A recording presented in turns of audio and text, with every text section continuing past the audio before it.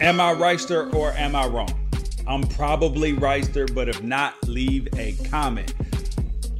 These Halloween parties and activities have caused a huge spike in coronavirus cases in college football, which has turned into cancellations, and in the NFL, which has turned into a bunch of your star players not being able to play. And it's not so much them testing positive, it's contact tracing a lot of times. Dan Patrick said probably the most disrespectful thing I have ever in my life heard said about the Pac-12. There is good news for college football fans, though. SEC would probably be all their games canceled except for Florida, Arkansas, except you still get the Pac-12. There is good news. You can watch it. And the NFL is doing a good thing.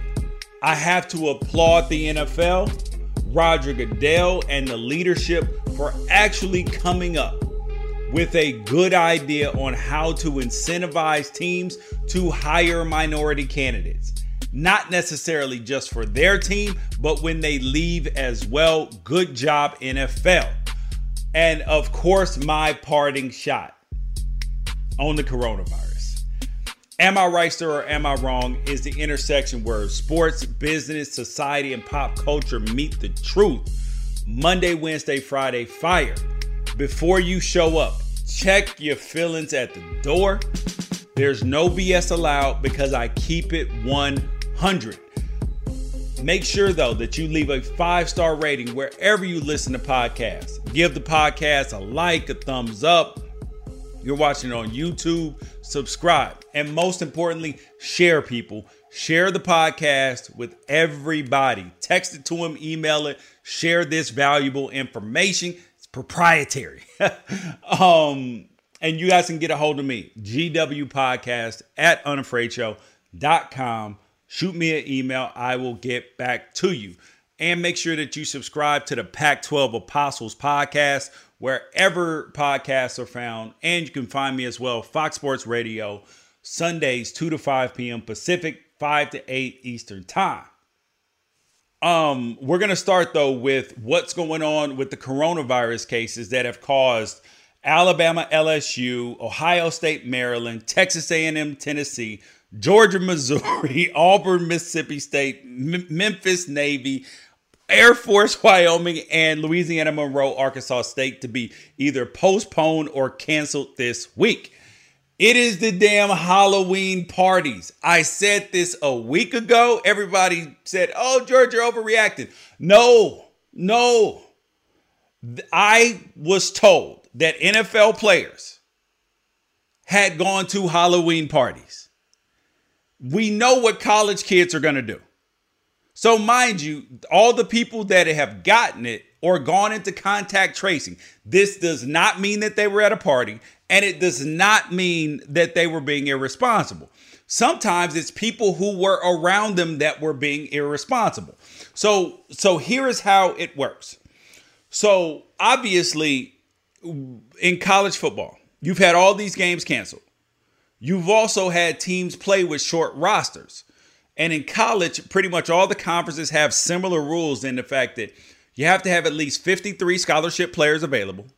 Plus you have to have, in that 53, certain position groups like quarterback, you have to have at least one available for the game, a certain number of offensive linemen, I think that's 7, and then a certain number of defensive linemen that are available to play. But so many of these kids are getting knocked out by contact tracing, and some people don't like it. Well, the CDC has guidelines, first things first. And then also the conferences have their own individual guidelines, and then the city has their guidelines. So if someone gets COVID, like for instance, if it's a defensive lineman, like what happened at Cal, and the city of Berkeley has stronger contact tracing standards than the Pac-12 and the CDC. So anybody who had been in close contact with that person, so it wiped out their whole D-line. So while they have 53 players, they didn't meet the minimum number of scholarship players, so then they can't play. So people are saying, oh, this is stupid. They're getting knocked out by the contact tracing. Well, here's the thing. The Big Ten and the Pac-12 are doing daily antigen testing. And then if you test positive on an antigen test, then they give you a PCR test to kind of confirm or figure out whether it was a false positive, all of that. So, and then you have to figure out who's been in close contact with that person. The whole point of the testing is then to isolate cases. The way you don't have an outbreak and don't have to sit out for weeks. So in Cal's case, they're probably going to have to move from the city of Berkeley to be able to play football, because they may have to move to Reno. They have to move to another city close to the Bay, because their school is not on in session on campus anyway, so they can do school anywhere. And the only reason why these colleges are playing anyway is for the money. So if you're going to be getting the money, play your games, get the money. So the contact tracing, which is making people upset, is the issue, because it keeps going back to money, and it keeps going back to liability, because you had Utah just talk about they had a player hospitalized. The Jaguars have had a player hospitalized. Other teams have had players that either have been very sick or hospitalized. So while that number of the total number is very low, the risk tolerance of each individual university has to be zero. Because when we don't know the long-term effects, that creates an issue. But all of those games being canceled, while it is bad news for the SEC, bad news for Ohio State, but this is great news for college football fans, because they finally get a chance to see the Pac-12. The Pac-12 is going to have its day in the sun. All their games are going to be nationally televised, assuming they play, because it is only Wednesday. And they're going to have a stage. Instead of some of these games being on the Pac-12 network in 17 or 18 million homes, they're going to be on ESPN, Fox Sports 1, and ABC, and ESPN2, all of that, in front of multi-millions of homes instead of what they are used to on the Pac-12 network. So that is a big deal. So all you SEC fans, enjoy, because we had to watch you guys. So now the tables have turned. Just tune in, see what it is, enjoy some football over the weekend. But that led to the question of, what is the College Football Playoff Committee going to do? Because the conferences are clearly in charge, and everybody's saying, oh, they should push it back for weeks and weeks and weeks to give themselves, quote unquote, more flexibility. In theory, that makes sense. But college football is driven by the stars. It's driven by the best players. And the closer and the further that you push it back. So the furthest that I believe that you can push the College Football Playoff Committee back is now they're meeting and deciding on December 20th, is 1 week. Because if the further and further that you push it back, you have to push back the national championship and all that, you're going to have the top players in college football opt out, because they've already put down game film for this year. They've put down some good film. They know that they're going to be first or second round draft picks. And they're going to say, I don't want to sprain an ankle, get an MCL, which are minor injuries, or a little hip pointer or something, which then, after a season is over with in general, in January, they have time to heal up before the NFL Combine, which the NFL clearly still intends to be on its normal calendar. So you're going to have players. You could have the Trevor Lawrences. You could have the Justin Fields. You could have, no matter if they're in line for a national championship or not, potentially opt out if you push it back too far, because now you're messing with my money. And the money is king for college football. We've seen it with the budgets, the shortfalls, all of that. So now the players would be taking the power back. So that's why the College Football Playoff Committee can't push it back any more than 1 week. But back to the Pac-12 for just a second, because Dan Patrick, wonderful radio host, called it right with the Big Ten coming back, everything. He said the most disrespectful thing about the Pac-12 that I have ever heard. I know we have Michael Scott, a.k.a. Larry Scott, running the conference, But this man had the audacity to say that the Pac-12 should be playing on Wednesdays. Yes, Wednesdays. Instead of that they should own the night of the week like MACtion on Tuesdays. That is so disrespectful. That means that you think so little of the Pac-12 that you think that instead of playing on Saturdays with all the other people, that they should go to the little kids' table on Thanksgiving. You know how on Thanksgiving the parents have their own section, then the kids have their own table. You want to sit them down at the kids' table with the group of 5 schools that play during the week. Now, I already don't like these midweek games in terms of for the Power 5 schools on Thursdays and Fridays. Don't like them. The ratings aren't nearly there. You can quote unquote own a night of the week, but it's not the same. It doesn't have the same energy, and weird stuff happens too. So let's take last week. The USC Arizona State game was on at 9 a.m., which is an unusually and ungodly early time to be playing for the Pac-12 because that's a 4:45 a.m. pregame meal. So the Pac-12 the Pac-12 has been taking these game times, whether it's late at night, Pac-12 after dark, or whether it's this, right? But the ratings were 500,000 viewers or more than what they get on Thursday and Friday nights. So that lets you know that Saturday is king. So the idea of quote unquote owning a Wednesday by Dan Patrick is absolutely craziness. It's foolishness. And this is something that Michael Scott, aka Larry Scott, would actually do or consider. I believe it. It would be a terrible idea for the conference. It would be a bad look. Would absolutely hate it. Next thing up. So the NFL is doing something new. It is going to reward teams for developing minority candidates at top organizational levels. This is a good thing, which is a departure.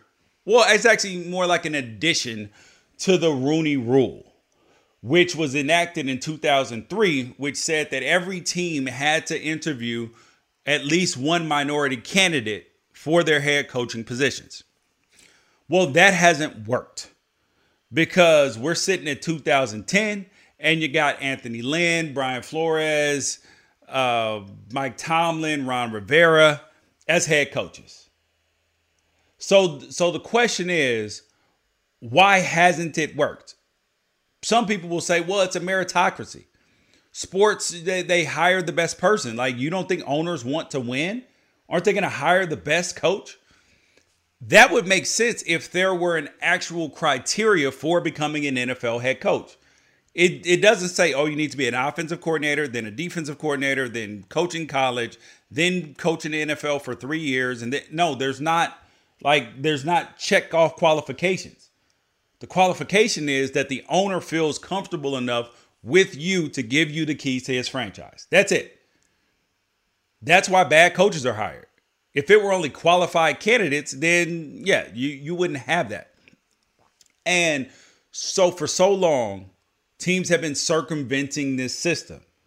Look at Marvin Lewis interviewing for the Cowboys. Jerry Jones already knew he was hiring Mike McCarthy. He just had to jump through the hoop. He had zero intention of hiring Marvin. Zero. But he had to do it. So what this new rule is going to do, and I'll read it to you, that the teams that lose a coach or a minority executive to a head coaching position or a primary football executive role with another club will receive a third-round compensatory pick for 2 consecutive years. And if a team loses a minority coach and an executive to both head coach and general manager or president roles, that club will receive a third-round compensatory pick for 3 consecutive years. So, that's a departure from the plan or the proposal that was put forth earlier this year, which said that teams would be given a compensatory third-round pick for hiring a minority candidate at head coaching or general manager or president. The big difference in what you see in these two things is, okay, so if you hire a minority, so if you lose a coach, that means that you have done the due diligence of hiring the best people for your job and then not being upset when they leave because you get something back. So that actually encourages people from the Rooney Rule to hire great talent, even if they're not sure if they can relate, if they're not understanding, because old white man, younger guy, they're like, okay, we'll give you a chance because you've met the qualifications that the same thing that a white person would. So we're going to give you a chance and then we're going to train you up. And then go fly, birdie, go fly. And we get something back. So I do want to applaud Roger Goodell. I want to applaud the NFL because they actually found a way, the best bad idea to make this work. Because there should not be a quota on how many black head coaches there should be. There shouldn't be a mandatory hiring rule because it's supposed to be a meritocracy, merit-based thing. But we have seen that that's not what's been happening because it's impossible to logically say that 70% of the NFL players are black. Many of them go into coaching after, even in the NFL, but you can't find quality black offensive coordinators, quality black head coaches. You can't say that. So there has to be a reason why. You don't want to say, I mean, it feels uncomfortable to say, okay, these people are racist, right? Yeah. But is it not that they're racist? Maybe it's that implicit bias, or subconscious things that says we can naturally relate to people who come from circumstances that are like ours. So that's why owners, they hire people who look like them, from backgrounds like them most often, because that's what they're comfortable with. That's what they kind of know. So how do you get more coaches? So now you have a higher percentage of NFL coaches coming from the offensive coordinator ranks, which is then a trickle down. Even though trickle down economics doesn't work, it does work in the field of black quarterbacks. So quarterback coaches and offensive coordinators typically come from a quarterback background. But for so long, black quarterbacks weren't given the same fair shot, fair shake. But over the last 10 years, the increasing number of black quarterbacks, I mean, you're looking at almost half the league now. So then a lot of these players, and some in the backup positions too, same thing in college, those guys are going to turn around to be quarterback coaches and offensive coordinators like the Byron Leftwiches of the world in Tampa. And then those guys will, in theory, get an opportunity to be head coaches. That's the theory, right? But now teams are going to be incentivized to not pass up on the hiring the Eric Bieniemys. But then Kansas City, when they lose him, will get a benefit. So now it will benefit both the franchise for actually finding the right talent. Because if you can't find good minority candidates, you aren't looking in the right place. That's just a fact. And coaching is a good old boys club. You have to be in the circle to get hired and then all of that.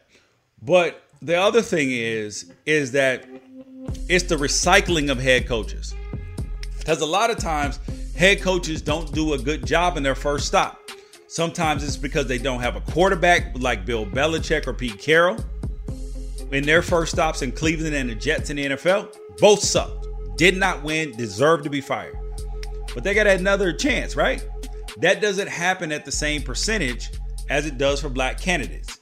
Look at the Marty Schottenheims of the world. The damn Adam Gase with the Jets. He was bad with Miami, and he's bad again with the Jets. Is he fired? No. People can make excuses for it. So, but look at Raheem Morris. He deserved to be potentially fired in Tampa. When he was the head coach, can't argue with that. But now he's with the Falcons, took over for Dan Quinn. Team was 0-5. They won 3 of the last 4. Team's looking good. Should he be the head coach? Probably.